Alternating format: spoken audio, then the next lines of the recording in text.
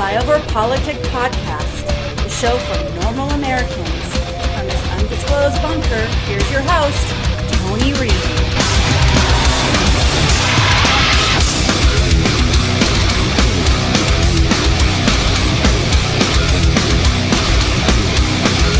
The idea that we're going to walk away from Ukraine, the idea that we're going to let NATO begin to split, is totally against the interests of the United States of America, and it is against our word we've given since all the way back to Eisenhower.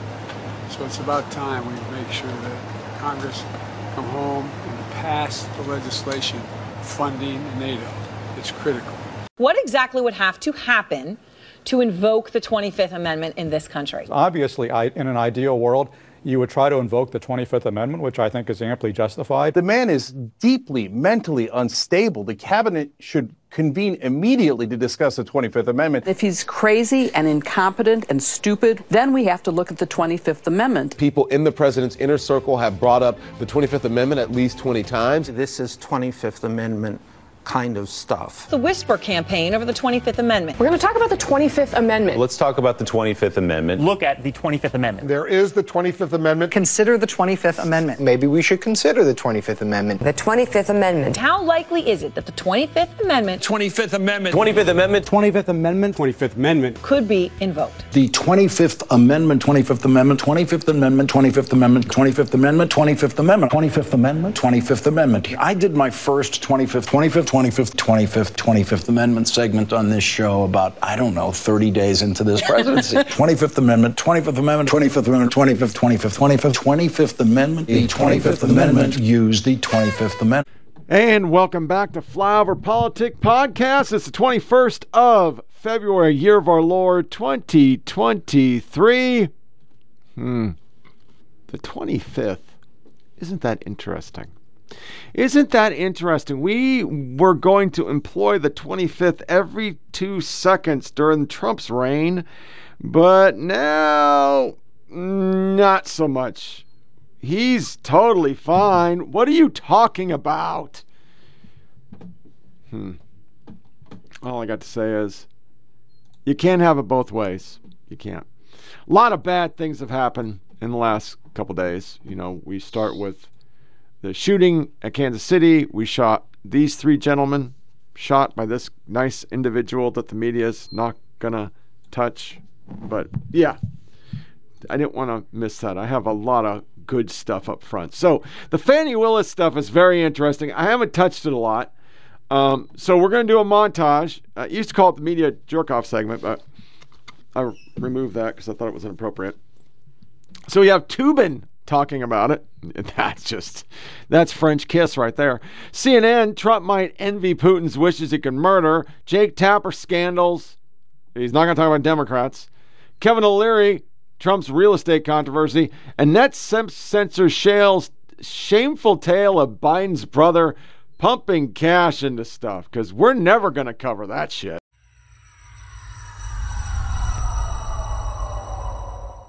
Can I ask you a question? Yeah. So what? So what if they had this relationship? Right, but the question is, did they lie about it? I agree with so what if they had it? Exactly. But why does this prejudice Donald Trump or any of these defendants at all? I mean, that's the thing that's so baffling about all this. Suppose they had this relationship. Suppose they lied. Why does that disqualify them in this proceeding? Well, I mean, yes, maybe an attorney lying to the court is not good.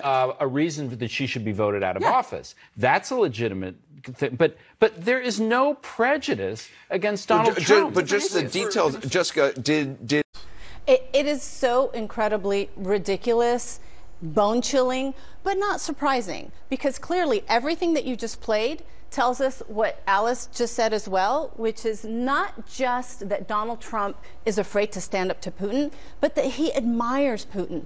And let's remember, during the whole arguments of presidential immunity, Donald Trump had his legal team argue that the President of the United States could have SEAL Team 6 go after and take out his political opponent, and the president would have political immunity. Who's to say that that did not inspire Vladimir Putin to, at this moment in time, kill his most ardent opponent, because he says, one of the most powerful politicians in the United States of America is not going to say anything against this. In fact, he's going to admire me for it. And who's to say that in secret, or maybe not so in secret, when this happened, Donald Trump didn't say, "You go, bro. I wish I could do that here." And we need to do everything in our power to make sure that Donald Trump does not get anywhere near the Oval Office, because it has everything to do with the future of our democracy as well. Trump said the penalty against him would drive other businesses out of New York. We'll appeal, we'll be successful, I think, because, frankly, if we're not successful, New York State is gone. But the state's attorney general told us she's not worried. And last I checked, tourism is up, and Wall Street is doing just fine. Even with an impending appeal, Trump must either put all $355 million in escrow at the court or post a portion of it as a bond with interest. And David, tonight the Attorney General is telling us she is determined to make Trump pay, even if it means seizing this building or others long. But when he actually got to work at the State House, Sanford found his passion for cutting budgets had also made him some enemies. Mark Sanford, he's a Republican. The legislature for years has been controlled by Republicans. So they're all in the same party. And ostensibly from the outside, you would think, oh, okay, well, these guys are all going to get together and get a lot of things done. That's not really what happened when Mark Sanford was in the governor's mansion. Instead, Mark Sanford leaned further into character and started slashing his fellow Republicans' budgets with a vengeance. I mean, one year he vetoed the entire budget. I mean, just sent the entire budget back. We never got to a budget cycle where there weren't dozens of budget vetoes. There was no Democrat versus Republican. It was, us versus Mark Sanford. So he would send hundreds of vetoes back, and we would just get together and all override them because it was Mark. During one particularly volatile session in 2004, Sanford kept vetoing budgets, and the legislature overrode 105 of those vetoes in 90 minutes. This is a Republican legislature. A Republican legislature. Okay. And that's how bad this was. He ran on some things that were uniquely important to Black people. Healthcare for kids is a good idea. When he said free rides for seniors on public transportation, that resonated with Black people specifically. Blagojevich became governor in 2003. Congratulations, Governor. May God bless you.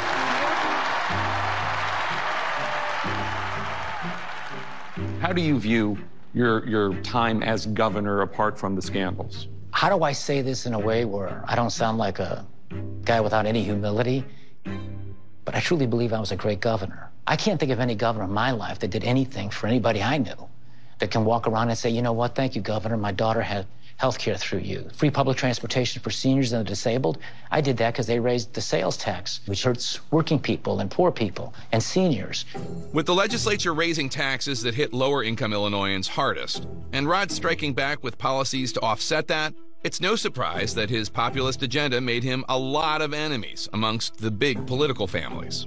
To the people and the masses, he was on our team, and to the aristocracy and to the political elites, he was this guy that was taking their resources. Well, let's bring in the chairman of O'Leary Ventures, Shark Tank Judge Kevin O'Leary. Kevin, so good to see you this evening. I mean, let me just jump right in here. Last time you and I spoke about the possibility of what the fine could be in this case, we now know what it is. It's more than $350 million. That's a huge financial hit, and I'm wondering, where is he going to get this money? Actually, it's closer to $500 million with a 9% interest, assuming it'll take 18 to 2 years to actually settle this in an appeal, which I think it should be appealed. He'll work hard to raise it. I think he can do it.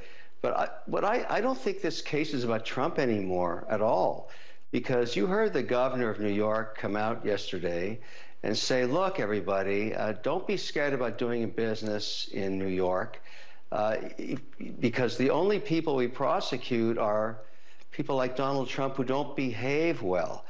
That didn't go over very well with the investment community because we're all asking each other, who's next? This was a victimless crime. Nobody lost any money.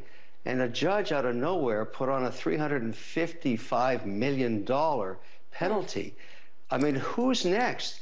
So if you think Kevin, about before I don't want to cut you off, but I hear about the so-called victimless crimes, but the laws on the books, falsification of business records in second degree, issuing false financial statements, insurance fraud, conspiracy, and all these different aspects of it, those are actual crimes. I take it your point is that these should not have been prosecuted? Well, my point is there's never been a case like this in 75 years. Everything you just listed off is done by every real estate developer everywhere on earth in every city. This has never, ever been prosecuted. But here's the real point that people in New York should concern themselves with. You can put your money anywhere. I'm a real estate developer. Do you think there's a chance I would ever take a chance on New York again? New York is turning itself into a flyover state. I have to build data centers now. I'm not going to go to New York. New York has power. It's got fiber optics. It's got Niagara Falls. But no, we're not even thinking about it. We're going to places that have the exact same thing, where we have rational governors that have never done this to investors. This is about New York and its people. If I were in New York today and I was living there, I would ask myself, maybe we should hire better management. Why is this happening to us? Why are we becoming a flyover state? Why are investors concerned about putting their money there? But shouldn't you ask that? Wouldn't those people also be saying, first of all, I do wonder how many people take issue with the idea that every investor is engaged in falsifying business records, that every investor is engaged in what has been accused of Donald Trump and the Trump organization. Because there's probably a lot who are saying to themselves, I've never falsified my business records. I know what a square foot looks like. I know what I can ask for and what I have the money to support. So I wonder to what extent that really is true. But on the second point, wouldn't there be many companies who would not want to do business or loan money to people like yourself or investors if they know that they can get away with fraud and there's no recourse to protect them? Excuse me, what fraud? This is not about Trump anymore. When you get a developer that builds a building and he says it's worth $400 million and he wants to borrow $200 million from a bank, which happens every day, everywhere on earth, including every American city, every developer is an entrepreneur. They shine the light on their building and they say it's worth $400. The bank does its own due diligence, as was done in this case, because they're very good at it. The banks are very good, and they say, no, it's worth $300. We're only going to loan you $150 million. That haggling has gone on for decades. That's how it works. And then in this case, even, the bank that was supposedly defrauded testified and said, we didn't lose anything. We want to do business with this guy again. We'd like to. But the judge said, no, no, no, no, no, no. Let's penalize this developer for $355 million. And if we're going to do that, let's penalize all the developers all across America. They've all done the same thing. All of them should go to jail, and we should stop building buildings. That's what the message is from New York. Even the governor herself is concerned about what this looks like to investors all around the world. It's not just U.S. domestic. All around the world, people are talking about what happened here. You really think people want to invest money in New York after this? How about we go somewhere else? I think there are people who would, I don't want to cut you off, but I want to converse with you instead. You just did. It's only because I want to have a conversation, Kevin, as opposed to just having you tell me. I respect you because you're a lawyer. You're a lawyer. You understand exactly what I'm talking about. I got to tell you, I'm respectable for a number of reasons, Kevin O'Leary, but being a lawyer is one of those issues. But the hospital corporation was called AmeriCorps. It was a chain of rural hospitals. It went bankrupt. Now it's being investigated for alleged fraud. It's got lawsuits that are facing it. Jim Biden had no experience running hospitals, but he had the cachet of the Biden name and access to his brother. In an email that was obtained by and described by Politico, it says this: "This would be a perfect platform to expose my brother's team to your protocol," Jim Biden wrote to the CEO of a Tampa area company that controlled licensing rights to an experimental cancer treatment the hospital operator wanted to offer. could provide a great opportunity for some real exposure.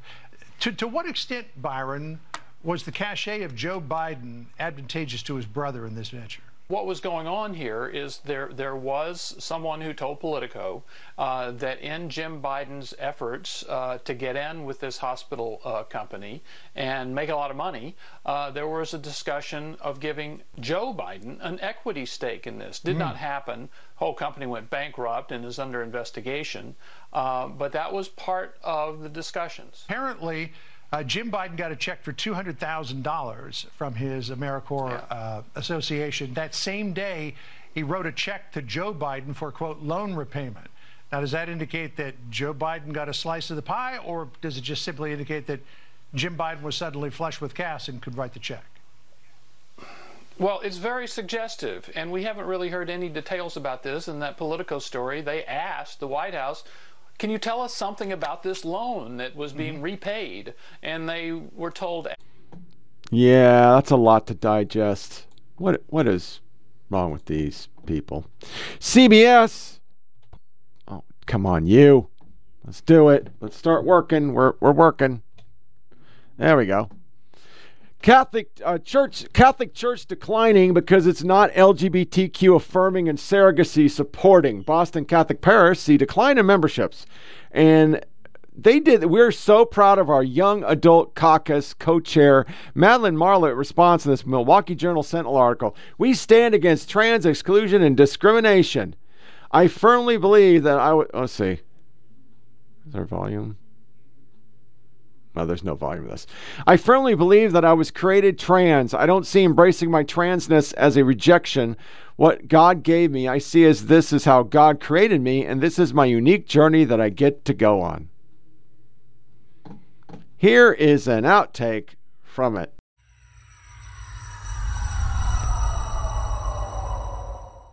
The Cathedral of the Holy Cross is the largest Roman Catholic church in Boston. It fits nearly 1,500 people, but the pews are emptier than ever. The question is, why?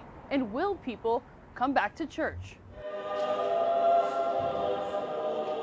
For centuries, Catholic churches have been the beating heart of Boston. Places to find quiet, to form community. No more. I have distinct memories of, being 4 or 5 years old, praying each night before going to bed. What if my life was slightly different? Madeline Marlett is a trans woman, homeschooled as a child with conservative Catholic curriculum. To be LGBT meant you were ill or disordered. Welcome, everyone. Still, she remained devoted to the church, leading Catholic LGBT youth at Dignity Boston. But not everyone stayed committed to the religion that raised them. I grew up in Boston and grew up Catholic. Kate Weldon is the executive director of Resolve New England, a resource for families facing infertility like she did. It is or should be there for you at the best times of your life and the hardest times of your life. Kate and her family considered surrogacy. Then, thanks to in vitro fertilization, she was blessed with Sophie. How could my church not be happy for us? Kate is referring to recent comments from the progressive Pope Francis, who recently called surrogacy despicable, demanding a global ban, and went on to say that marriage is the union between a man and a woman, despite allowing priests to bless same-sex marriage. He's changing things, but is it enough? The empty pews in many Catholic churches might suggest it's not. Right now, 30% of Boston adults identify as Catholic. That number is down 20% since 2000 across the U.S. In Boston, maybe 40%, due to various things, particularly the sex abuse scandal, COVID hit, anger at statements from the Vatican. Statements ostracizing Catholics who call church home.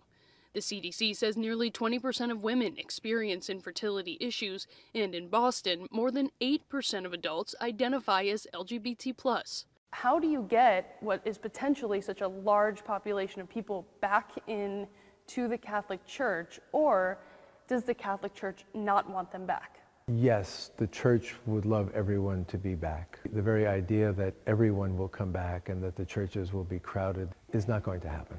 Francis Clooney is a Harvard professor of divinity and comparative theology and a Jesuit priest in Boston.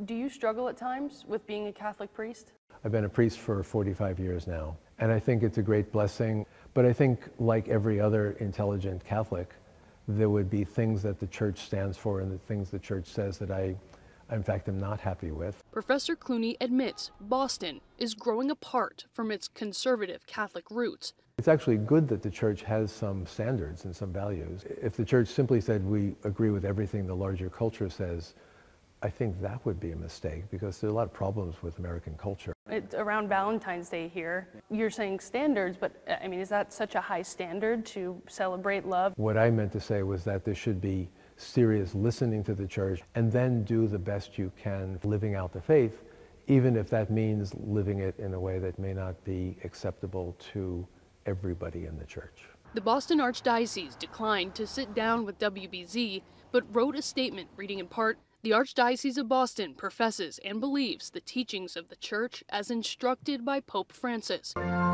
In the meantime, hopeful Catholics like Madeline will continue to cheer for the Church she loves and wait for it to love her back. It does cause pain. People will continue to feel left out and excluded, but in this moment now, it is our church. The Catholic Church continues to exclude women from the priesthood, but the Archdiocese of Boston tells me they are working on recruiting young men interested in the role in hopes of bringing in new faces to the Catholic Church. In Boston, Laura Hafley, WBZ News. Yeah, that's really frickin' nice. And then, of course, there's Meathead. So Meathead is going to do another one of those. I'm going to do a couple more of these before we move on, because I'm going to have to take a break and then come back to have a therapy session. Representative Jim Bank warns ad agencies on NewsGuard role in military recruitment. So NewsGuard, a biased organization, is doing it. Suddenly, Politico discovers D.C.'s ugliest protest trend when Blinken's the target. Bloody Blinken. And, you know, that would be front page news. Pathetic. New York Times front page decries GOP bigoted attacks, demand apology to Dems. I just think that's fucking hilarious. Just fucking hilarious. We're going to go through this when we come back. New York Magazine financial advice columnist scammed out of $50K. I think that's just way so fucking cool. And then here is another Biden. Rhode Island, this is Joao Rosendez, an illegal who entered our country through our open border. He was arrested this week for beating a 1-year-old child to death. In 2014, a Democratic governor made Rhode Island a sanctuary state. Biden's open borders allowing dangerous criminals to roam our country, bringing crime and terrorizing our cities. And we could post that every fucking week, because it is just what it is. This is what we have. So, gonna play the Meathead, gonna take a break. I'll be back in about an hour, and we'll finish this podcast.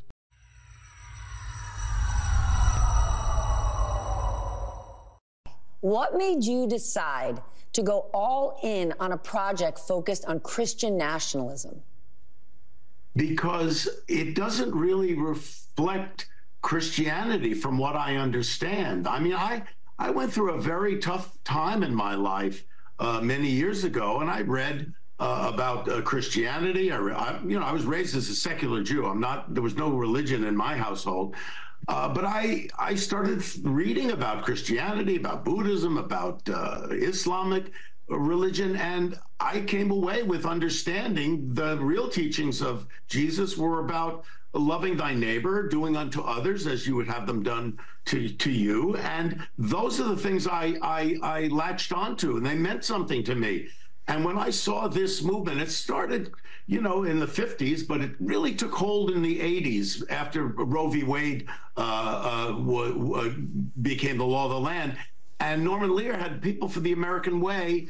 And I started to see that there was a movement afoot that had nothing to do with what I understood to be the teachings of Jesus, And it was a pure political movement for power. And I got a book was sent to me called The Power Worshippers by Catherine Stewart. And I said, wow, this could be a real great documentary to show that there is a difference between the precepts of Christianity and Christian nationalism, which is a pure political movement. And so I approached Dan, who I think is a great filmmaker and a great documentarian, and I asked if he would help me with this documentary, and luckily he said yes. And we have to tell you very upfront that this does not bash Christianity in any way. It does the opposite.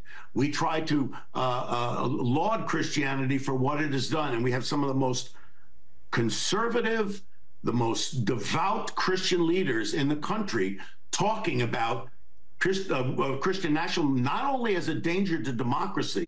Our next segment would be something that I would usually put inside woke, but I'm putting it up front because it's just freaking par for the course.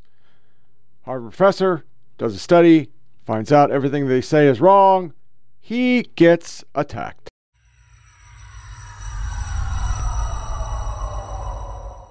I collected a lot of data. We collected millions of observations on everyday use of force that wasn't lethal. We collected thousands of observations on lethal force. And it was in this moment in 2016 that I realized people lose their minds when they don't like the result. And so what my paper showed, you'll see tomorrow, like some of you, was that, yes, we saw some bias in the low-level uses of force, every day pushing up against cars and things like that. People seem to like that result. But we didn't find any racial bias in police shootings. Now, that was really surprising to me because I expected to see it. The little-known fact is I had 8 full-time RAs that it took to do this over nearly a year. When I found this surprising result, I hired 8 fresh ones and redid it to make sure. They came up with the same exact answer, and I thought it was robust. And then I went to go give it, and my God, all hell broke loose. It was a 104-page, dense academic economics paper with a 150-page appendix, okay? It was posted for 4 minutes when I got my first email. This is full of shit. Doesn't make any sense. And I wrote back, how'd you read it that fast? That's amazing. You are a genius.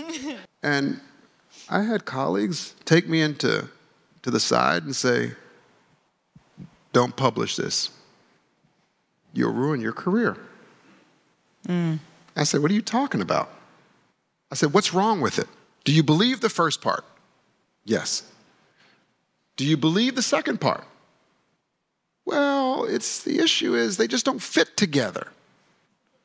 We like the first one, but you should publish the second one another time. I said, let me ask this. If the second part about the police shootings, this is a literal conversation. I said to them, if the second part showed bias, do you think I should publish it then? And they said, yeah, then it would make sense. And I said, I guarantee you I'll publish it. We'll see what happens. So it was, you know, I lived under police protection for about 30 or 40 days. I had a 7-day-old daughter at the time. I remember going and shopping for it because, you know, when you have a newborn, you think you have enough diapers, you don't. So I was going to the grocery store to get diapers with an armed guard. It was crazy. It was really, truly crazy.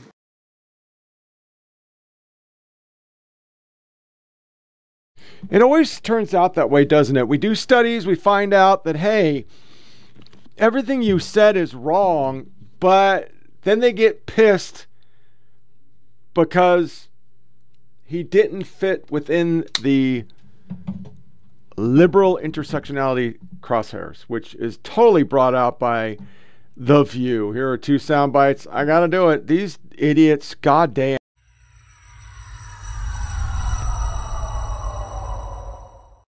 because I know history, and Putin will not stop at Ukraine if they don't. If we don't help them. Putin's getting paranoid, and Trump is saying that he's going to pull out of NATO. These are allies. We were all in this together in World War II, and now he's going to pull out of this. Outrageous. I disagree with you, actually. And I say that because normally my gut would tell me it's good for democracy. I caveat that with, if we did not know these two men as well as we do, it would be more important for them to be debating. The problem is, for the reasons you just spelled out, Donald Trump comes on and I wish they'd put him in phone booths and cut mics after a certain amount of time, because in addition to the fact checking, he overtalks, gaslights, and everything else. So oftentimes the comparison to Donald Trump makes anyone look less than on some level. You know, like, I know he looks crazy too, but remember how he'd like come behind Hillary when she was like, he was like always hovering. He has these like nonverbal cues that could lead some to believe, oh, he's so strong, or he's this, but he just blows the whole thing out of the water. And if he hasn't debated anyone yet, the only debate I would like to see is him and Nikki Haley. If he would debate Nikki Haley, I would support that. I don't think Biden needs to, since Donald Trump has done nothing to participate in this democracy since he lost. We know who Donald Trump is. I don't think you give him that type of platform. But also, if Biden flubs, they'll be all over him. If Trump flubs, if he doesn't show up, they'll be all over him. But here's the thing. A lot has happened since 2020. January 6th hadn't happened. Donald Trump needs to have to stand next to Joe Biden. Joe Biden needs to call him out on the unfitness, because the reality is we all at this table. He's going to say he had nothing to do with it. At this table, we all know who Donald Trump is. Nearly 80 million people voted for him. They need to see the juxtaposition of the two leaders. This is an election where there are a lot of the most politically homeless Republicans you've probably ever seen in modern history. People like me who cannot vote for Donald Trump, but they still want to hear answers on policy. But so Biden can lose, and he can lose in a debate. Trump will not. The people supporting Trump will support him whether he's there or not. But that's And since it's an election season, we're guaranteed that we're going to have so much goddamn gaslighting, it's not even funny.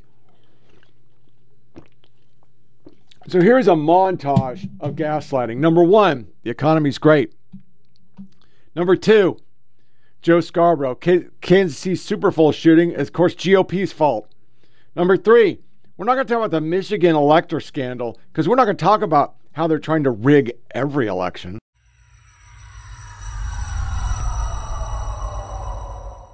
The real story about the U.S. economy. Nobel Prize winner Paul Krugman lays out the dollars and cents for why Americans are wrong to feel so down about it. How's the economy doing? Well, there's the difference between how it looks and how it feels. Right. Actually, the economy's doing okay right now. If you actually take a step back, the U.S. economy is strong. The economy, by all objective measures, is doing pretty damn well. The economy has actually been incredibly strong. The Biden economy is great. Yes. How does it look? Honestly, pretty damn fantastic. But will voters give President Biden credit for it? The question for Biden is, will voters give him credit? When we report on how great the economy is doing, what do you feel that? Why aren't voters giving President Biden credit? Americans don't seem to be giving him the credit. Why is that, and what does he have to do to turn that around? If people aren't paying attention to it, then it's very hard to go out and take credit. Voters don't understand essentially or grasp that he's had these legislative wins. Most voters don't understand what you're trying to tell them. Are we going to get to the point where facts do not matter? And for the economy example, people are going to feel the way that aligns with their political party. Republicans are never going to say the economy is good historically while there's a Democrat in office. If you ask them about the economy, they start looking at it through these partisan lenses, and they tell themselves stories that are completely at odds with their reality. Nobody wants to give Joe Biden credit for what is really a remarkable situation with the economy. Why don't people give him credit? Well, I don't know. That's the American psyche right now. We're in a bad sort of mood. Do you think there's an element, people just like... This is something that is so familiar in the United States of America. There's massive amounts of debates about why there's so much gun violence in this country, and a lot of that has to do with politics, but the numbers, they do not lie. This is part of who we are as Americans. So far this year, according to the Gun Violence Archive, there have been 49 mass shootings in this country. They have been tracking those, and since 2014, there have been over 4,700 mass shootings in this country alone. Mika? We're a month and a half into the new year. We really are. NBC's Ellison Barber, thank you very much for your reporting this morning. And on guns. Yeah. That is who we are as a nation right Yeah. now, sadly. But that's a choice. Great point. It's a choice. It is. There's been a proliferation of weapons, dangerous weapons. We don't know what kind were used yesterday, but we've seen this proliferation of guns. And actually, it's gotten, as far as shootings go, twice as bad with guns as when you look at the rise since Sandy Hook. Yeah. Which was supposed to be this moment. Supposed to be the breaking point. Well, the breaking point when sanity returned to this debate. It still hasn't returned to the debate, but listen, 90% of Americans support background checks. The overwhelming majority of Americans, about 80%, support red flag laws. There's so many people that are fighting against these radical gun laws that are trying to make it easier for crazy people to get guns, for people under 21 to get guns, for even people under 18 to get guns. They want a proliferation of these guns all over the place. And it's led to a far more deadly situation in places like Kansas City, especially in places like Washington, D.C., the West Coast. I mean, we have to have a return to some sane gun safety laws that the overwhelming majority of Americans support. And I think this will be one of the key election issues. This, along with abortion, along with immigration, which are issues now. And Garrett, President Biden also faces a new hurdle in Michigan related to next week's Democratic primary. What can you tell us? That's right, Lester. A movement among the state's sizable Arab American population, including progressive Congresswoman Rashida Tlaib, to vote uncommitted in that primary as a protest vote against the Biden administration support for Israel and their actions in Gaza. It could be a major warning sign for November. Lester? But every once in a while, they slip up. So we have this soundbite by CBS that, to be quite honest, is going to be very prevalent. You're going to see this a lot going forward.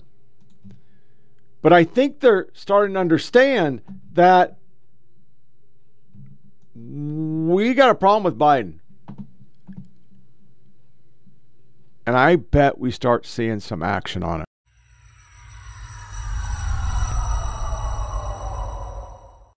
The question the Biden administration keeps pretending only to hear: can Biden do the job of president?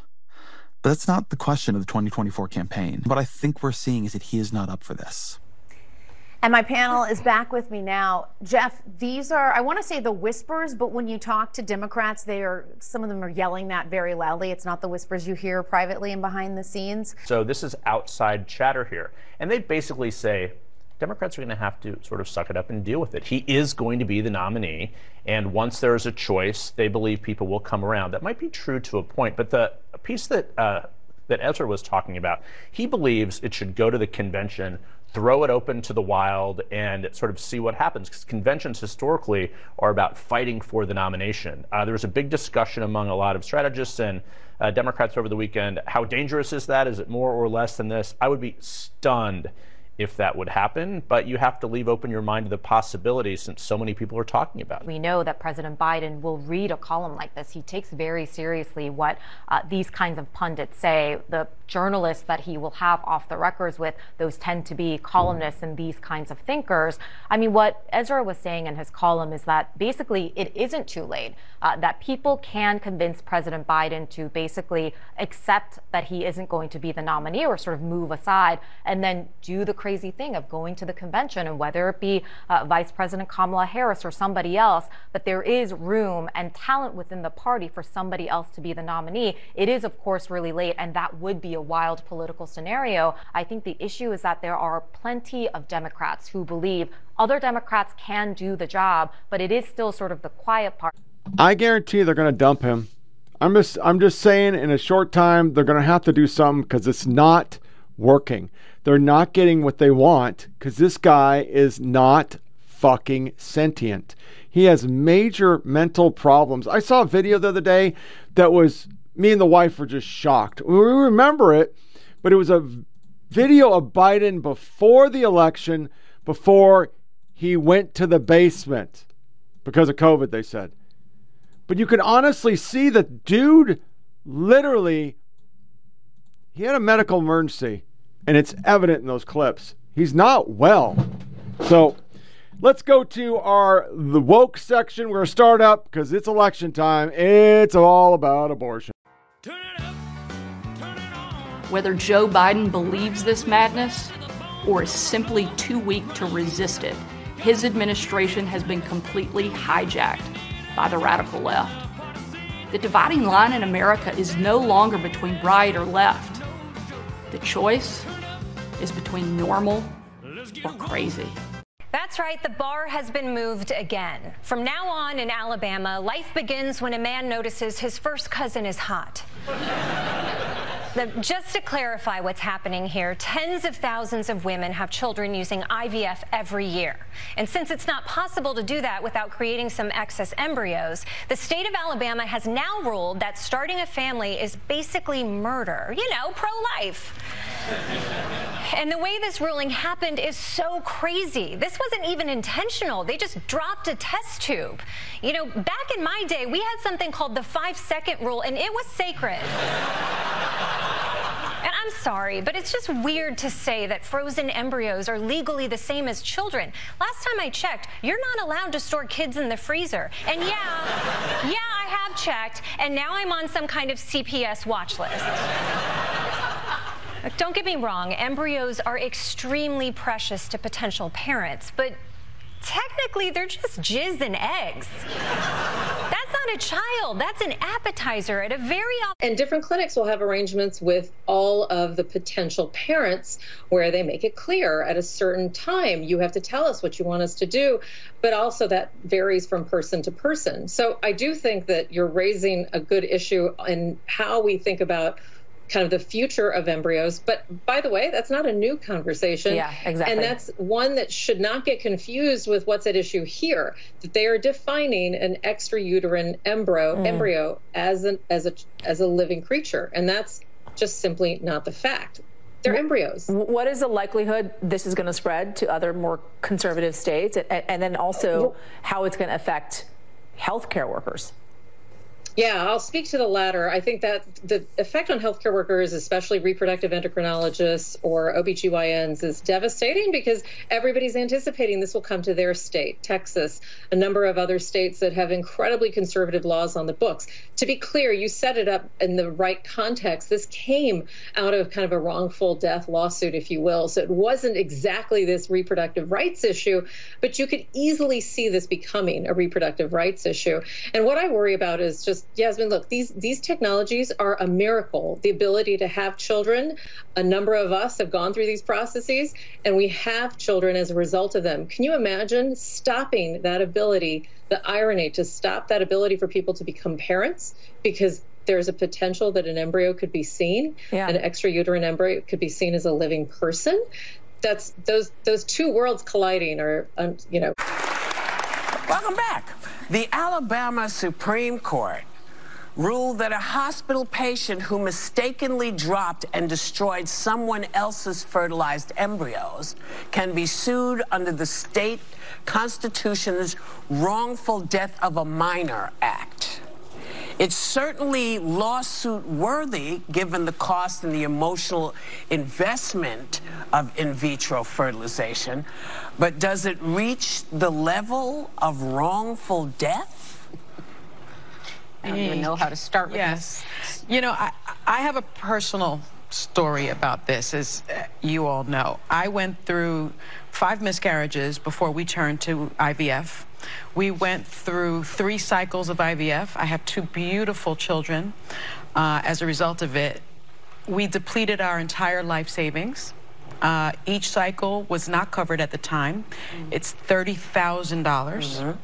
And it was important enough for us. Now, we did do frozen embryos, but because we are Catholic, we knew that we couldn't destroy the embryos because they are, in our view, children, and we couldn't just give them up for research because, in our view, they were children. And so we were, I feel, responsible in the sense that we used every single embryo.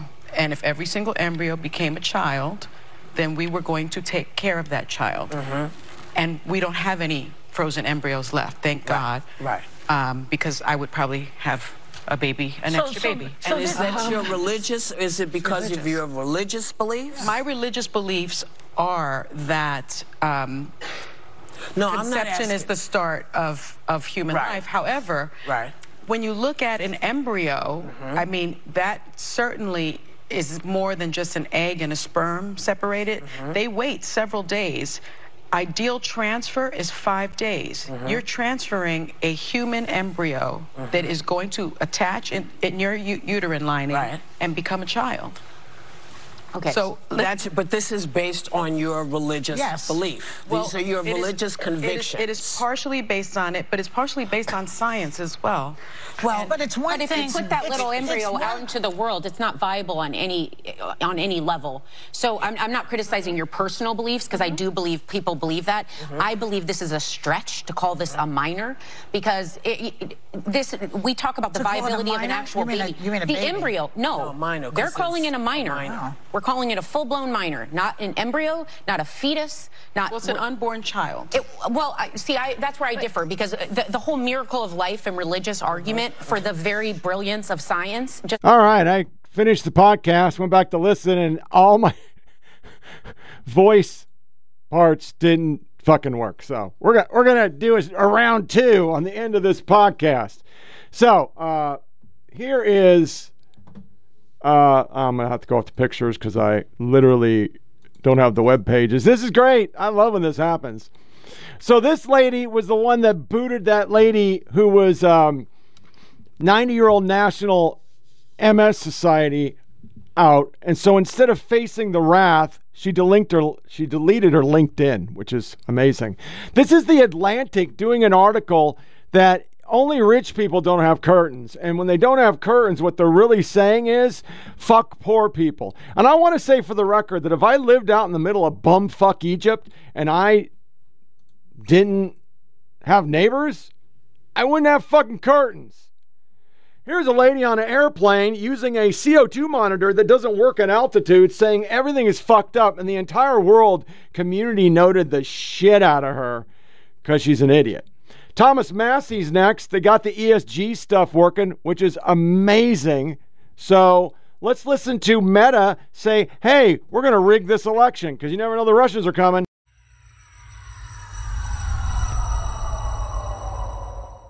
It does strike me that this is an issue, disinformation, misinformation, interference with the election, that the government should be taking on. How many people do you have working on this issue, and how do you know what's enough? So we have around 40,000 people working on kind of safety and integrity on our platforms. Generally, we spend a lot of money on it. We've spent about $20 billion in recent years on things like election integrity, about $5 billion in the last year alone. But here's the interesting point. You know, even if we employ double the number of content moderators that we have, actually, here's the irony. We're talking here about the risks of AI-generated content, but AI is also actually our most powerful tool to identify and deal with the kind of content we don't want to see on our platforms. So take hate speech, for instance. The prevalence of hate speech, in other words, the percentage of hate speech as a percentage of the total of content on Facebook, is now down to about 0.01%. And that's been reduced by over 50% just in the last couple of years alone, for one reason only: improvements in AI technology. So I think it's important for your viewers to know that, yes, of course, there are issues and concerns about how this technology is going to be used for bad purposes. It's ironically also the same technology that helps established players from making sure that their policies are being properly respected and enforced. Yeah, that's fucking fantastic. Good shit. Good shit. Everybody says that X is super Russian, but they suspended a Russian account. So I just want to make sure we got that. A principal who literally was dressing in drag and doing stupid shit finally took forever to get suspended because we don't do that. They're the good people. You're the bad people. Which brings us to our Everything is Racist. Here's PBS marking Black History Month with a killer of cops and a black guy saying all white people suck. Everything is racist. Everything is racist according to me. Everything is racist.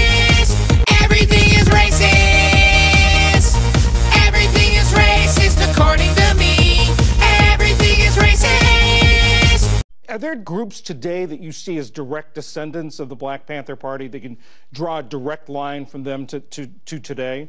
Yeah, I would say, my first book was about the party's genesis in Oakland. It's called Living for the City. But my second book is about the last 10 years. And it's about the Black Lives Matter movement and why they chose Assata Shakur, who was a rank and file Panther member from New York City. So she's not from Oakland, where the Panthers were formed. She's from New York. And she wasn't part of the traditional male leadership.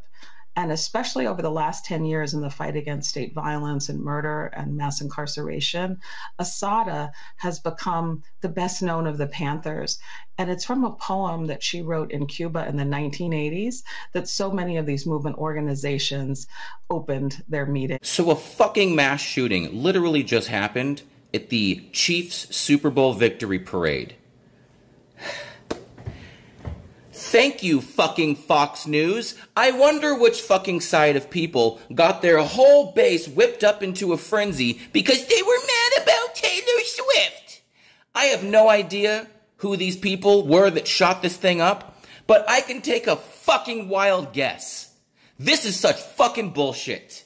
This is why we need to vote these fucking MAGA people out of our fucking country. This is bullshit. It shows that there's at least... Planned Parenthood, ask your kids if they're boys or girls. Get the fuck out of here with this crazy ass shit. So we're going to hit a nice trifecta of NBC pushing weight loss drugs on kids.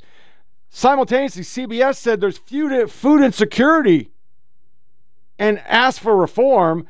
And then we have, what is this one? This one's a good one. NBC hypes, if you're gender fluid, you're a better actor. Okay.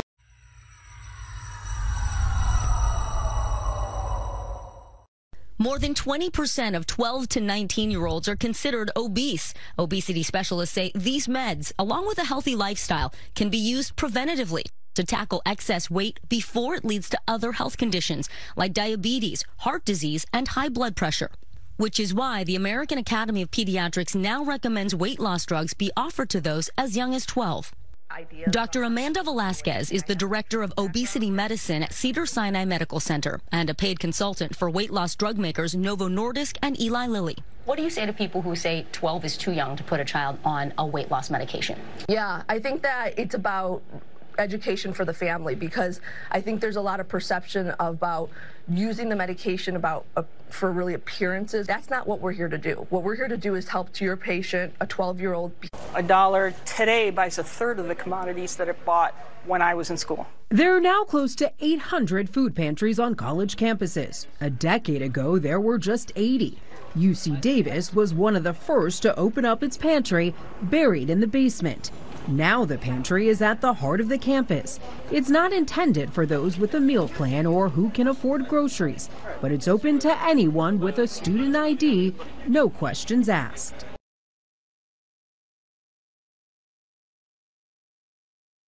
Yeah, here's the deal. So Izzard has no co-stars. This is a one-person production of the famous Shakespearean play. Izzard, who uses she, her pronouns and came out as transgender in 1985, told me that being gender fluid helps her portray so many roles, male and female. And it's a challenge she's relishing. To be 23 different characters or not to be, that is the question. And Eddie Izzard's one-person show is the answer. I do believe a number of people around the world, and say particularly in New York, say, this is different, we'll give you a chance. Izzard rose to fame as a comedian with quotable stand-up specials like the Emmy-winning Dress to Kill. Do you have a flag? You may also recognize Izzard from the TV show The Riches. What's the look? Going to Panko tomorrow, I told you. Oh, Jesus, Dahlia, not tomorrow. In the movies Ocean's 12 and 13. Danny, I like you. And you, Rusty. I always wanted to be here in New York, so when I come back, it is like coming home. Now Izzard, who uses she, her pronouns, is in the middle of doing Shakespeare's Hamlet all by herself. Though this be madness, yet there is method in it. It comes a year after a successful solo run of Charles Dickens' Great Expectations. Hamlet is, I believe, 29,551 words. I'm guessing you've shortened that a little bit, but it's still a lot of words, right? It is. It's about 13 to 15,000 words. Shakespearean words. How do you memorize that? It's hard work. The mental stress of getting... We just got some brainwashing going on. So let's look at just the latest round of teachers caught fucking around with kids. This is an anti-Catholic drag queen. Adam Westbrook was arrested and facing 4 counts of possession of child porn and 4 counts of sexual exploitation of child. He's with the human resource director of Algamy County, Wisconsin, and the mayor is Sheboygan. So are they into that? I'm just asking.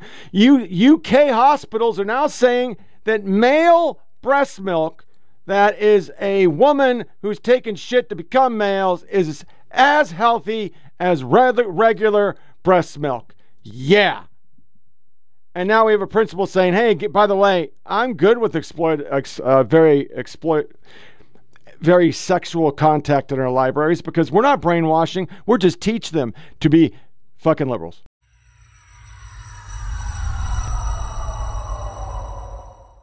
Mr. Jones, I believe you two have children. Is that correct? Yes. What ages are they? 18, 16, and 13. And would you find it appropriate if they brought this book home and were talking about dirty magazines and pornography in a K-5 environment? I think it would open up a conversation that we would have. So you think the book is appropriate in the K-5 environment, even though it's referenced in pornography and dirty magazines? I think in my, what I voted for was that it would be for the 3 to 5 age group. Which would be what ages? So that would be 8 to 10, 12. So you think an 8-year-old would be appropriate to be reading about pornography and dirty magazines from school? Yes. Okay. So I just had a follow-up question, Mr. Jones, about the FAC part where it's referring students to the Trevor Project, a hotline, and a website. Do you think it's appropriate to be handing students access to a therapist in that way? No. Thank you. Also, I assume that you have internet filters on at Terwilliger. Is that correct? To my knowledge, yes. Do you think the Trevor Project would be a webpage students can navigate to on their own from the school computers? I don't know if they'd be able to or not.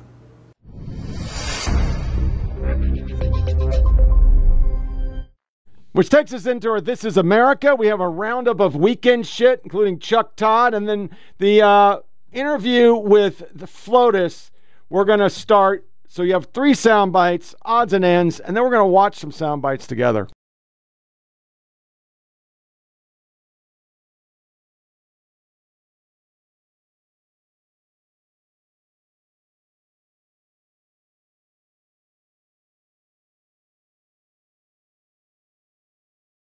Which takes us into our This Is America. We have a roundup of weekend shit, including Chuck Todd, and then the interview with the FLOTUS. We're going to start. So you have 3 sound bites, odds and ends, and then we're going to watch some sound bites together. This is America. Don't catch you slipping now. Don't catch you slipping now. Look what I'm whipping now. This is America. Don't catch you slipping now.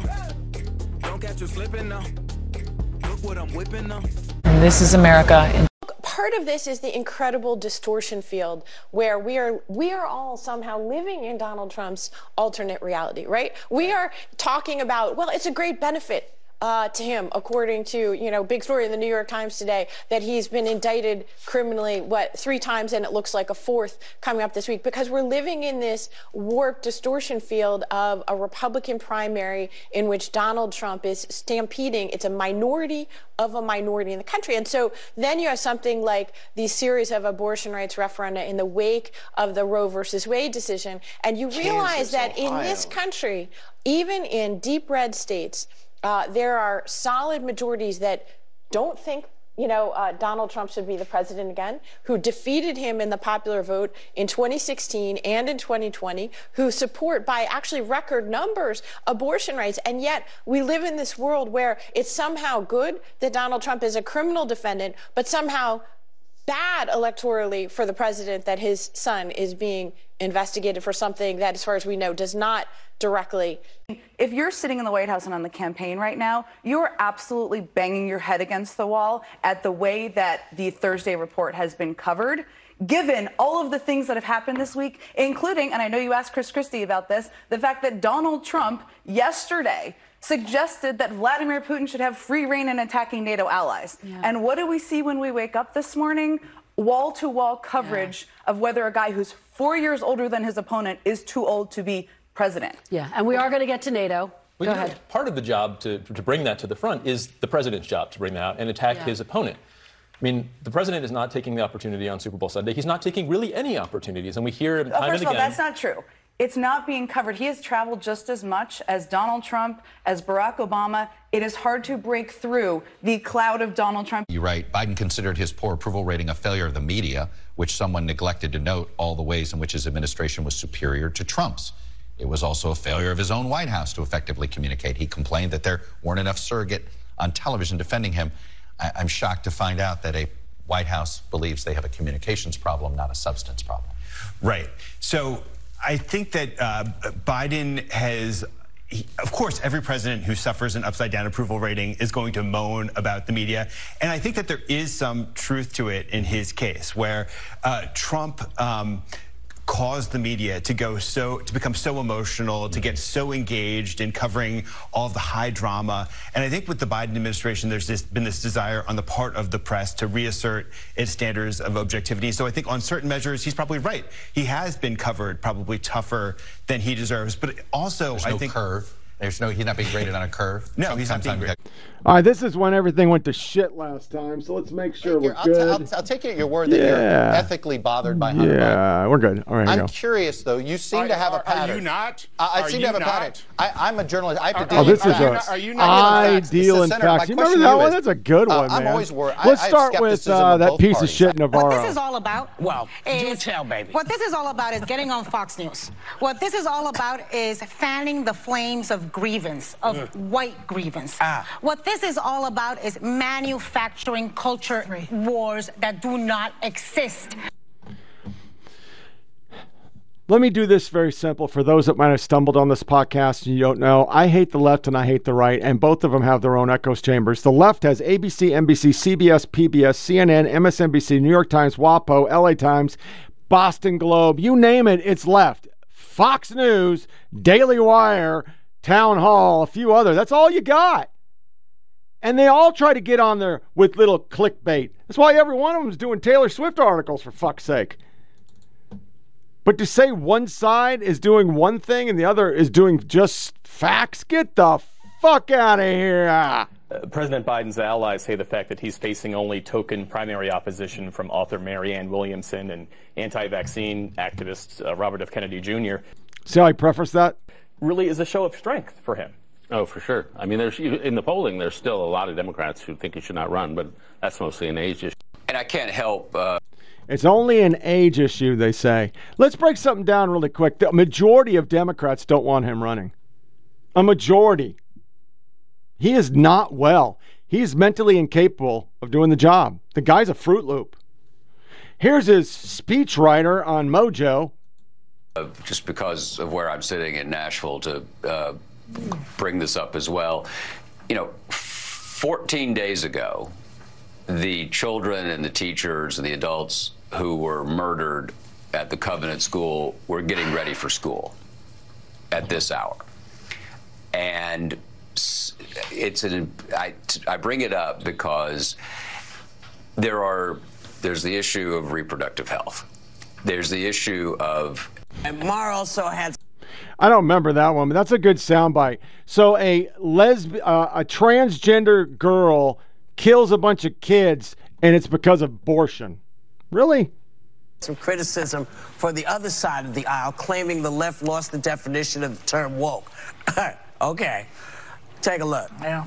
Democrats sometimes can take it too far, or I would categorize liberal as different than woke. Woke, which started out as a good thing, alert to injustice, who could be against that, but it became sort of an eye roll because they love diversity except of ideas. Abraham Lincoln was not a controversial figure among liberals. We liked him.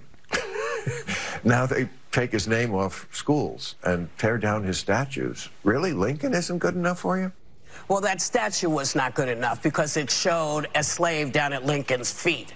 And if we're tearing down statues that are really not in tune with where we are as a nation, or at least where we were a couple of months ago, yeah, you got to take it down. That's why they've removed. I think the most important political priority for any political party is to not be the people telling people what to do. For the last 5 years, we've heard from Republicans, especially even during COVID, about how freedom was going to reign and that they were just going to let people make decisions for themselves. They wanted to be the cool mom of politics. Well, that era has ended. And I think that there is a specific type of libertarianism that is very popular in America. 1 year from now, it could be over. American democracy could be over. Donald Trump, 1 year from now, could win. He's told us what he's going to do. So when I say American democracy is going to be over, I haven't said this. Donald Trump's the guy that said it. He's the one that's talking about executing generals that are not loyal enough to him, the guy that's talking about terminating the Constitution if it gets in the way of his power. He's the guy that's talking about taking off news networks that he disagrees with. He's the guy that's talking about prosecuting and putting in jail people who disagree with him. He's the one saying that. So a year from now, it can all be over. The American experiment at an end, 1 year from now. So let me ask you, with that being the case and with Joe Biden's poll numbers getting worse, why is the White House going around singing "Don't worry, be happy"? Because that's all they have. That's all they have. Because their guy, Victor David Hansen, they saved this for the end. In the last week, Joe Biden had flat out lied in the most egregious fashion in so many ways. In his disastrous press conference of last week, he claimed that special counsel Hur's report exonerated him. Anyone who read the findings concluded exactly the opposite. According to Hur, Biden would have been indicted for his willfully unlawful removal of classified documents except for two reasons. One, the Department of Justice protocols apparently prohibit indicting a sitting president. Two, Biden suffers such cognitive decline that the special counsel believes a jury would more likely show pity than find him guilty. Let's think about that for a second. That's why we had a blaze of, oh my God, he's so competent. He's the greatest ever. He lied that Hur brought up his son's death. How in the hell dare raise that? In fact, Biden, as in his serial wont, raised it. He does not on a regular basis, usually deliberately, and further lying that his son died while on military duty in Iraq. He died 6 years subsequently a civilian. And always contorting the death to enhance his own greater sense of grieving. He lied that he notified authorities when he discovered that the unlawfully and taken out classified documents to various residencies, perhaps over 30 plus years during his senatorial and vice president tenures. In fact, Biden only admitted that he had apparently, for decades, unlawfully removed classified files in 2017 to his ghostwriter in a recorded tape, and then he hid the fact and kept quiet for 5 years until his ad men went after Trump. He lied that files bore no classified marks. Same as Hillary, the media doesn't expound on it, but they told you everything about Trump's. He lied that he kept the files safe in a secure location. In fact, the special counsel report includes several photographs of Biden's garage in which they were sloppily stored. He lied that Trump once secured border is somehow responsible for Biden's intentionally open border. He just lied that Trump caused the 2022 Putin invasion of Ukraine. It happened on Biden's watch. And there's video evidence that he went over and fucking tampered with internal politics of Ukraine for his son to make money. It's not enough that the Biden team must wildly lie daily that the non-compos mentis president is dynamic, impressive in his recall and cognition, and stand out as the most astute mind in most of his meetings. Well, apart from his cognitive decline, Biden himself is a pathological provocateur, which is what he's saying, a fucking liar. That's all he does is lie. His whole career is lie, lie, lie, lie. So what's my point? Name a fucking politician that doesn't lie. I mean, literally, the left, the media, liberals all over the place. They always lie. That's what they do.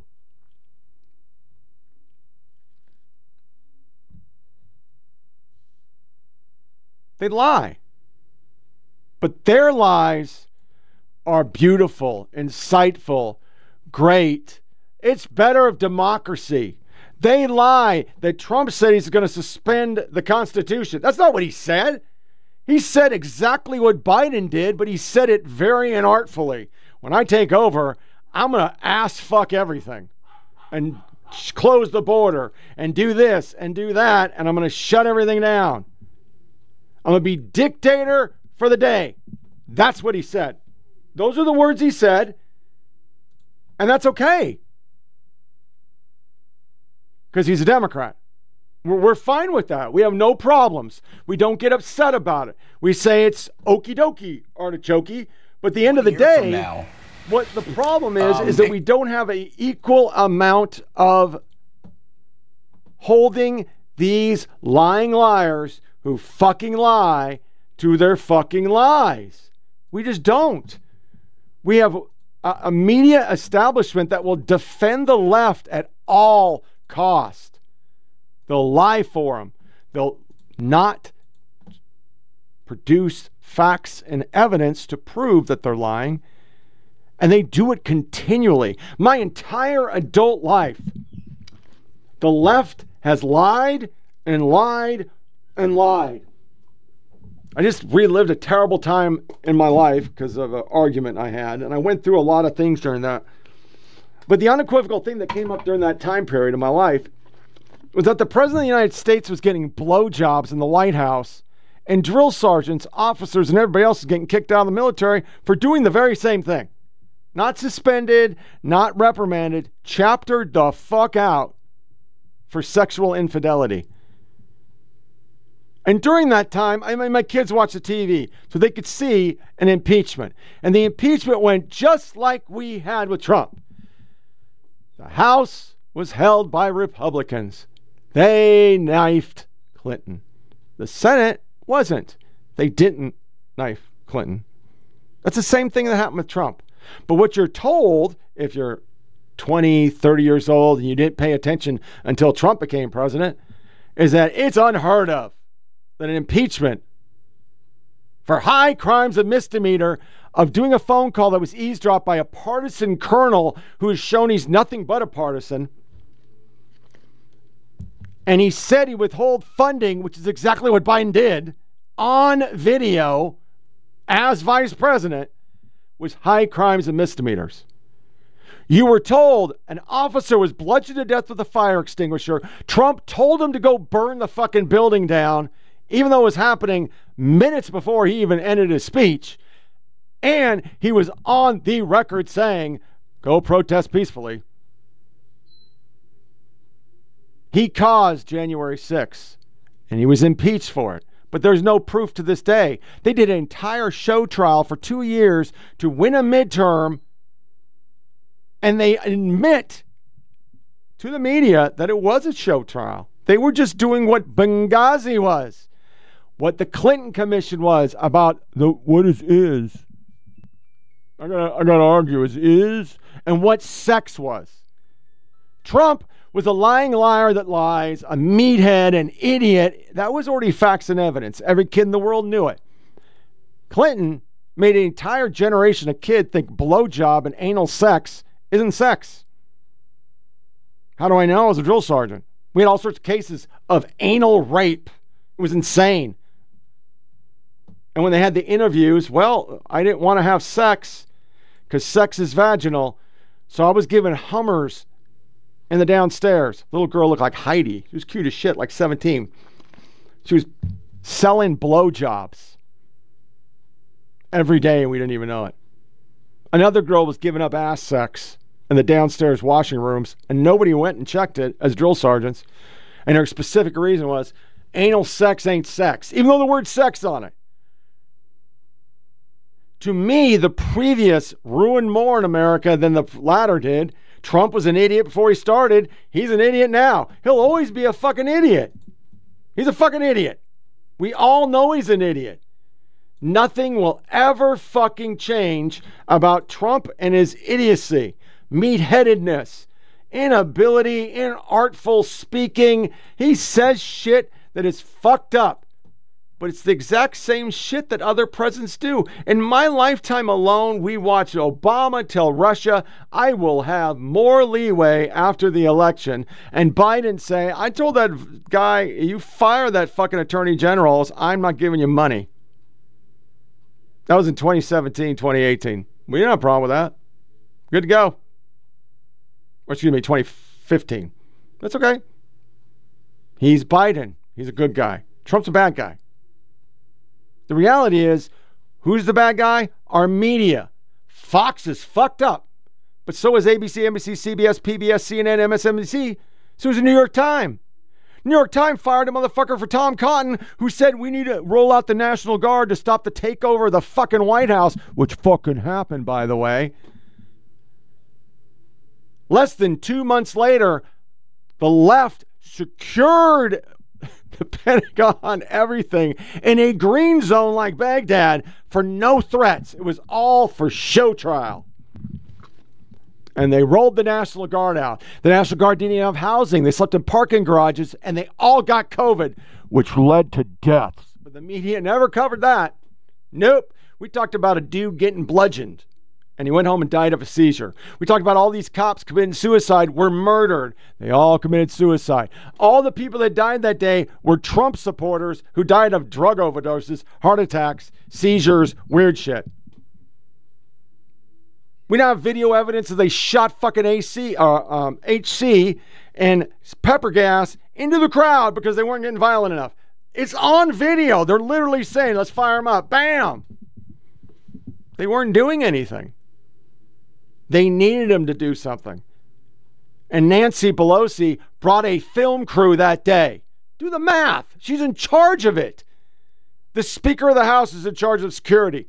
Where is her punishment for letting a bunch of yokel weirdos in Viking suits take over the fucking freaking Capitol? The officer in charge, chief of police, was forced to resign because he said they ignored me. The National Guard commander was fired. Anybody that spoke out on the cabal that is the left got fucking fired. But yeah, it was Trump's fault. His speech was dumb as fuck. I, like majority of Americans, including the left, believe there's no fucking way that brain-dead fuck got 81 million votes. They stole it. They stole it through mail-in voting. And they learned mail-in voting was great because the GOP took over near North Carolina in a local election and got caught ballot harvesting. And the entire media said ballot harvesting is the shit. They reran the election so the left won it. They took it with voting machines that weren't supposed to be connected to the internet, but they were. And where was that? 2004 election. The left said people can hack voting machines. They had fucking hearings saying that voting machines are the devil and can be hacked. It was the left, not the right. And then the left figured out how to do it. If you don't think both parties are trying to steal an election, you're fucking stupid. There's too much goddamn money. They got to pay back all the people that support them, and it's usually through military bids, crazy shit. For the left, it's green energy. Look at all the green energy companies that have fallen the fuck apart but got free money from me and you to build nothing. We had a semiconductor plant in the city I live in. They pumped billions of dollars. They put new buildings into Austin Peay and said, we're going to fucking have all these great scientists come out. And they went bankrupt because the federal money stopped coming in. They were supposed to build semiconductors and fucking solar panels. It's a fucking Hyundai plant now. They make fucking tires. So if you don't think these people are all crooked as fuck, you need to stop watching CNN and MSNBC. I tell you, if you're young out there and you don't know anything about anything, and you just know that what the social media tells you, I want you to get on cable news. Monday night, watch Fox. Tuesday night, watch CNN. Wednesday night, watch MSNBC. Thursday and Friday, watch PBS and NBC, ABC, or CBS. Watch their news coverage. You will see ABC, NBC, CBS, PBS, CNN, and MSNBC are fucking lockstep, with MSNBC being so far fucking out there, it makes Fox look not biased. And you'll see Fox is totally leaning right. You will see that, because that's what I used to do. I'm an independent. I would go on the road and I just float channels. Every day, the left-leaning channels had the same fucking clickbait, and the Fox was just like Daily Wire, Town Hall, Drudge Report at the time, because Drudge was conservative. Now he's a liberal, and his fucking click rate is in half, because the left still fucking hates him for the Clinton era. Just do that experiment and come back and tell me Fox News is fucked up. Our entire media establishment is fucked up. So let's do some lighter fare. We have Freedom Tunes, A Tale of Two Leaders, and a 10-minute segment by BRC Hunter 7 Foundation about illnesses in vets. Today I'm joined by Vladimir Putin. Mr. Putin, what claim do you have on the territory in Ukraine which you've invaded? Our borders are a complicated and detailed issue. It all started in 862, when Russia celebrated the 1000th anniversary of its statehood. In 882, Yurik's successor, Prince Ulrich, came to Kiev, and he ousted two brothers who once were members of his squad. So Russia developed its two powers, Kiev and Novgorod. Mr. President, what's your plan moving forward for the border?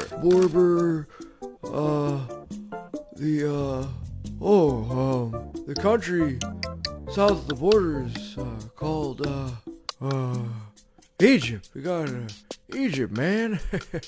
I knew I'd get that one, man. They invaded me. A peace treaty was signed. Under Catherine the Great, they regained Russian territory, but the Austrian staff pushed the idea of Ukrainian independence and national identity to weaken the country, such that... All right, Mr. President, we have the southern border, and the country we share with it is called... I know you can get this. It's called... The Garden of Sweden, man. Excuse me? Close. No, that's close, Joe. Okay. And after the revolution, the RSFSR started having conflict with Poland again. And peace with Poland was declared, but western Ukraine was given to Poland. Poland had a treaty of friendship partitioning Czechoslovakia, so that... Try again, because we know you have this. We have a border. At the border. We got all those aliens pouring in from Egypt, man. The aliens are coming in from Egypt? That doesn't sound right. Of course they are. Who'd you think built the pyramids? Some white guy named Edison? Crimea and Bessarabia and parts of Hungary was given to the Ukrainian SSR due to the policy of indigenization. After USSR collapsed, all of the territory we kindly bestowed on the Ukrainian SSR was taken by the Ukrainian independent state. Okay, Joe, Mexico. From the river to the sea, man. Oh, he's thinking foreign policy. That's good. Let's give him a softball. Mr. President, how do you respond to the accusation that our ally Israel is an apartheid state? Nah, Israel's not an apartment state, man. They own that place. An apartheid state. Nah, man, they're full-time. I don't think you understand. No, what you don't understand is that Israel's an apartheid state, man. Those poor Mexicanians have been living under it for ages. Let my people go, fat. Is there anything more corrosive to our democracy than Putin's... Why are all these young, otherwise healthy people dying from cancer at ungodly rates? My son was 7 at the time. I'm like, shit, I'm never gonna see them grow up. A 49-year-old shouldn't get prostate cancer. Why isn't the government doing what they're supposed to be doing?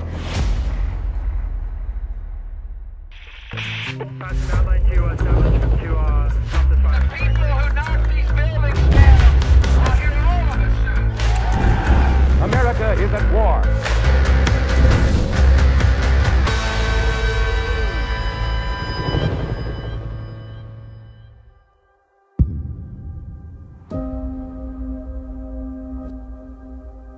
I wasn't a studious academic person. My only choice was really to enlist in the military, and so I did. I enlisted as an E1 and worked my way up. I broke my back my second year in service. They said to me, your career's over in the military. Like, go get another job. And I was devastated. The first time I realized I had an actual family was with the military. And so for me to lose that was pretty difficult. I went to the VA, and the provider said to me, and at the time I didn't understand what he meant, but he said to me, just because you're out of uniform does not mean you're done serving. I met my husband in 2014. We were sitting in his pickup truck, and it was in the winter, and I remember it very well. I remember exactly where we were. And he was telling me about his military service. I served in Iraq for 15 months during 07-08. And he said to me, Chelsea, a lot of my friends are dead. And I said, well, you know, I don't want to sound insensitive, but it's war. It happens. And he said, no, they didn't die in combat. And I was like, oh, was it suicide? And he said, no, they died from cancer. There's no research on it. There's no stories. Why are all these young, otherwise healthy people dying from cancer at ungodly rates? And so he told me about one man whose name was Sergeant Major Robert Bowman. His call sign was Hunter 7. Explain to us a little bit more about the burn pits. How close were they to the service members? For Rob, his burn pit was less than a half a mile from where they slept at night, their sleeping quarters. They were all in different places. Some were small, some were big. And burning constantly? Burning constantly. We reached out to Rob's wife, and I said, this is who I am. I want to honor your husband. I'm not sure how, but I want to honor your husband. And so we conducted the first study. It was a pilot study based on Iraq War veterans, and we looked at their symptomology pre, during, and post-deployment to figure out the root cause and exposures, and it published shortly after internationally. And it was the first step in creating Hunter 7 solely to conduct research. And then once we realized there was a gap in education, when I went to civilian practice in the ER, I figured, okay, well, we can't just do the research, we have to educate as well. And then once we started really reaching out and talking to people, we couldn't believe the abundance of post 9/11 veterans diagnosed with cancer. So it became an immediate needs and medical support organization as well. I went into the military in 2003, joined the infantry. I joined the military because the towers went down, like a lot of my friends. I can hear you! I was fully out, full-fledged civilian again in mid-2009. Started a career, got married, had a couple kids. One day I was doing I had an exercise band, and I actually audibly heard a crack in my back. And I was like, oh, it's not good. I get an MRI later that week. We're pretty sure you have multiple myeloma. Never heard that word before in my life. Had no idea what it was. He's like, it is cancer. I wasn't the youngest patient that they ever had, but close to it. It's a very uncommon cancer I was 38 at the time. My daughter at the time, she was 5. My son was 7 at the time. I'm like, shit, I'm never gonna see them grow up. The amount of toxic exposure that the GWOT veteran has experienced, I mean, you can go back into the Vietnam days with Agent Orange. It's a real problem. Are they more at risk than the average population? Oh, absolutely. Absolutely. Definitely more at risk, just for the locations where they've been. And I think a lot of people are scared too, because they don't want to find out if they have anything, you know? And we need to break that. 2019, my PSA blood work came back positive, which was in a 6-month change. So I went to the urologist and had a biopsy done, and basically told me 10 out of the 15 samples I took had cancer. Early detection will save your life. 70% of post 9/11 veterans don't utilize the VA. They go to civilian care centers. And so for civilian nurses, only 4% are adequate and capable to provide veteran-centric care. So we have the most trusted profession that is only 4% to provide that care specifically tailored to veterans. That's terrifying. If we don't educate our providers on how to care for these veterans and their risk factors based on the research and the literature, how are they supposed to care for them? Out of the 426 post 9/11 veterans this year in 2023 that we were able to support, either financially, with cancer, without cancer, 218 were at risk for cancer. And of those, 67 came back positive for early stage cancers. That's 67 people that we were able to positively impact. And depending on the cancer, the survivability of you catching it that early is over 90%. I was made aware of 107 Foundation through actually quite a few friends that were diagnosed with cancer. And the 107 Foundation showed up in real support for them through multiple different measures. But that's kind of how the 107 Foundation got on our map, and Evan started working with them directly, and I was fortunate enough to meet the organization and see the absolute amazing work that they're doing. We have massive support networks, but also within other spouses and survivors, whether their significant other is currently undergoing cancer. Same thing for the kids. We make sure that we work our best to group those together. We had a veteran come through with stage 4 cancer. He wasn't being treated in a timely manner, and it was really weighing on his, physical health, his mental health. And we said, okay, well, if you can't get an appointment within the VA system for another 6 months, but you have stage 4 cancer, we will get you up to Dana-Farber Cancer Center in Boston tomorrow. Myeloma is a chronic disease. It's not if it comes back, it's a when. You have to take charge of your own health. If it doesn't feel right, get it checked. So I don't know how bad it would have gotten if it would have spread. It could have spread to anywhere. So that's why I try to educate everybody that I speak to about Hunter 7 and what they do. Recently we partnered with the UFC, and through that, our first thing that we did with them was bringing awareness to the 107 Foundation on the UFC mat. And the UFC was so generous and kind to allow us to do that on Veterans Day and raise a significant amount of funds for the 107 Foundation. Man, I'm just so excited to have that opportunity, and I think it's a start of a long, long relationship, not only with the UFC, but with the 107 Foundation, because I truly, from my soul, believe in what they're doing. This one right here, she wrote to me and she said, "From everything I've learned from my husband's cancer journey and reviewing his medical records, evidence of his issue went undetected for years. He passed away from leukemia. My hope is that through this donation," she donated $10,000, "my hope is through this donation and my husband's legacy of being the light, a few families can be spared the fate that my 4 children and I currently face. Early detection is so very critical, especially for so many cancers that have been dormant for years. From the bottom of my heart, thank you for the important work and research you are doing." So,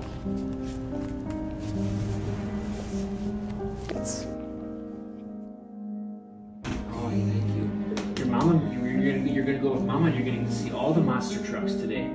Oh my goodness. So we have 4 grave diggers. That sounds like an awesome idea, but you gotta make sure you're on good behavior and go give your mom a hug, because she got the tickets for you. I know what you are. You're a great dad. Thank you. You're a great mom.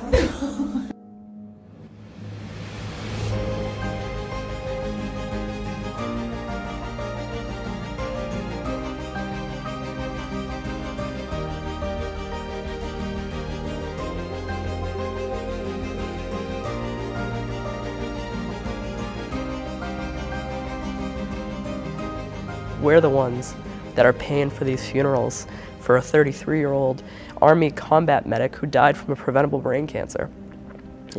We're the ones that hug the family, the parents of a young Marine, veteran who died from a preventable cancer death, And that's why at the end of the day, we're not here for the popular opinion. We're not here to make friends. I'm here to save lives.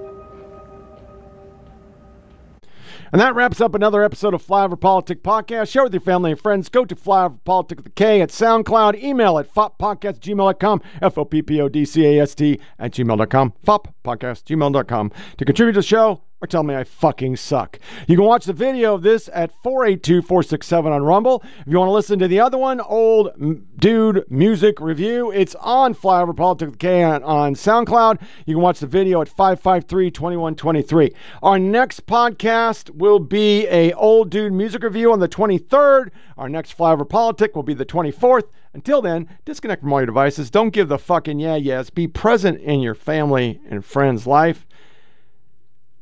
Thank you for listening. See you next time.